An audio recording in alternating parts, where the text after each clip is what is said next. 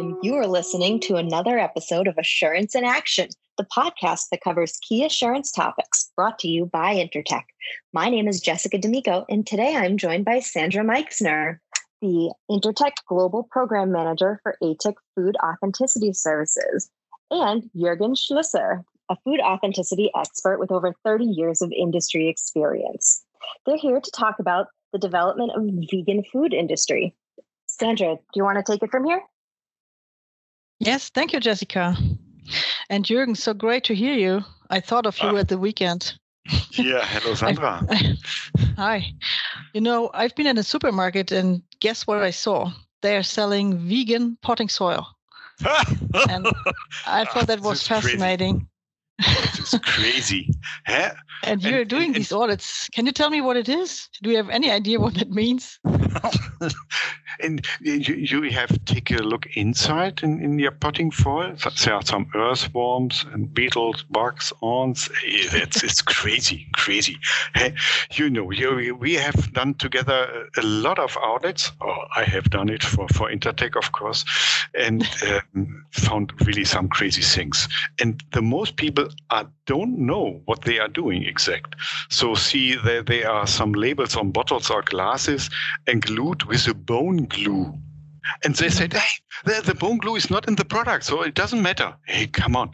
Vegan means that you need any piece of an animal, including the bones, or see some caps for the bottles. Inside is a little bit lard from pigs, so then it goes easier on the bottle. So and it's the same. So it doesn't matter. It goes in the product. Or see. I have visited a company which is producing frozen ready meals. So normal ready meals and vegan ready meals. And like then I found in airplanes or something like that. Yeah. And for the supermarkets, and they are producing normal meals and vegan meals, and have the tomato sauce. And when I go in the warehouse, I saw this canisters. Yeah, it looks like really the same. So here's the tomato sauce for the normal product, and there is the tomato sauce for the vegan product. And then I go, hey, how there can be a mistake. You take the tomato sauce for the bolognese sauce with milk and with meat flavors and put it on the vegan product. No, I never do it. Yeah, they will do it. So it's easy to make a mistake with that. Or see, then I told you next week I have a new project with a wine producer, and in one of the audit there was a wine farmer which are buying wine in a tanker truck.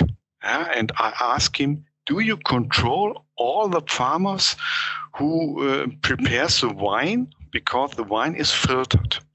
Yeah, sometimes it's filtered and sometimes they clarify it with milk protein. And this wine company didn't know how they clean the wine.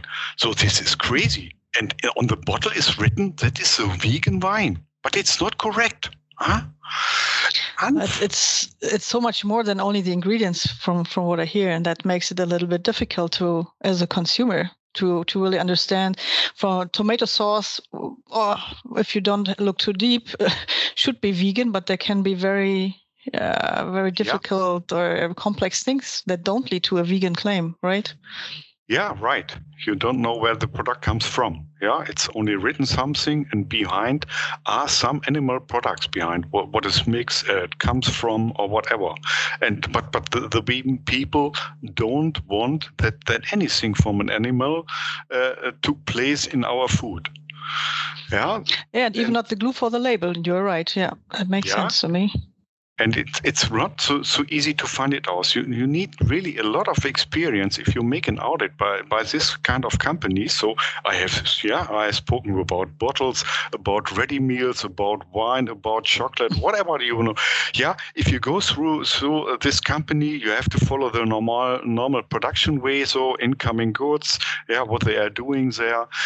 Very often I ask for, have you an allergen management? Yeah, or how you make the separation between the normal product and the wean product, and how you declare the allergens and vegans. So and then I see they take care. All specifications are done, and I have a very exact specification that this raw material is for vegan products, or they have nothing. So then everything is crowded, and you can see that directly by incoming goods. And during the production, I will ask for cleaning. How clean? Yeah, I have cleaned. Yeah, how do you test the cleaning? Yeah, with my eyes. Oh, not correct, because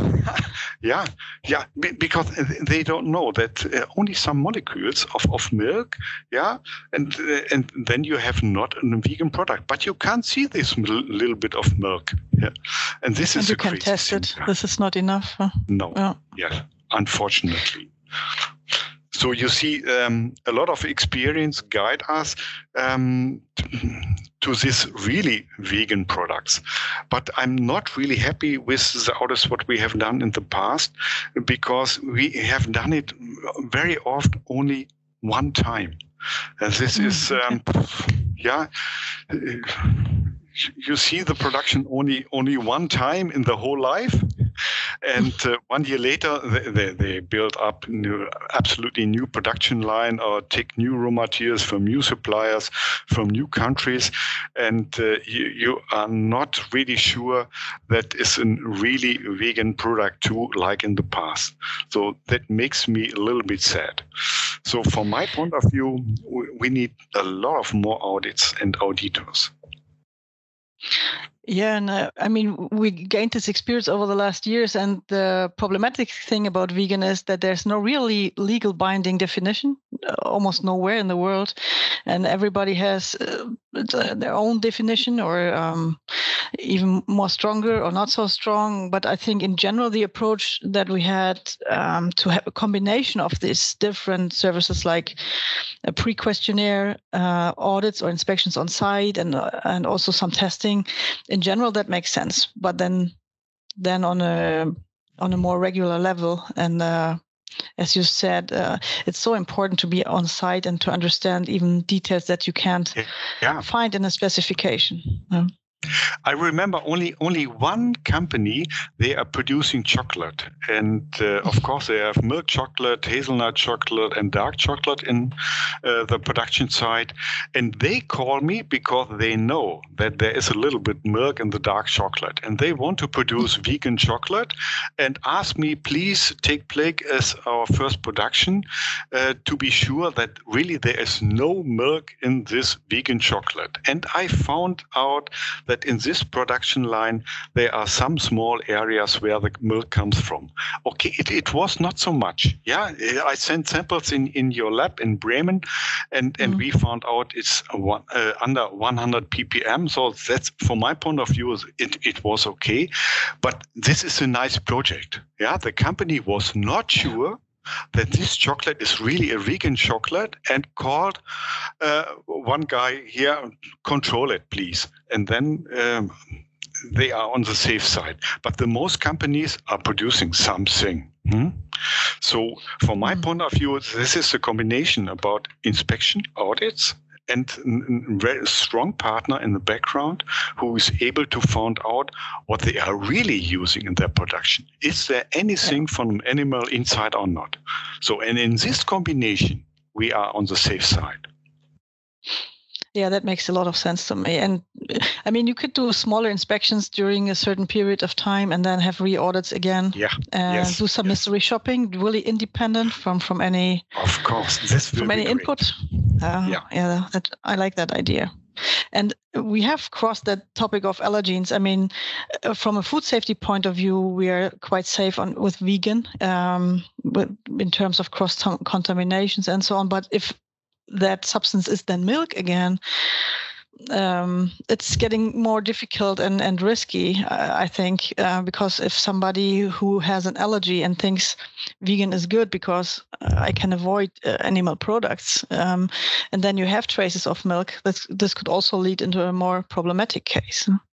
Yeah, but this is a very big problem because if you have an allergy problem with milk, and then you thought, oh, I can eat a vegan product because milk is a void, but there is a little bit milk, and maybe it's too much for an allergen for somebody who has a problem with it, but unfortunately, it's not easy to avoid the whole milk, especially by chocolate, because they are not able to clean it with water, like in the normal productions. Yeah, they can clean it only with cacao butter, and it's very, very expensive. And I've seen they clean it 8 hours. The line clean 8 hours with chocolate butter, and at the end, you find 10 ppm of milk after 8-hour cleaning. So it's not so easy, really.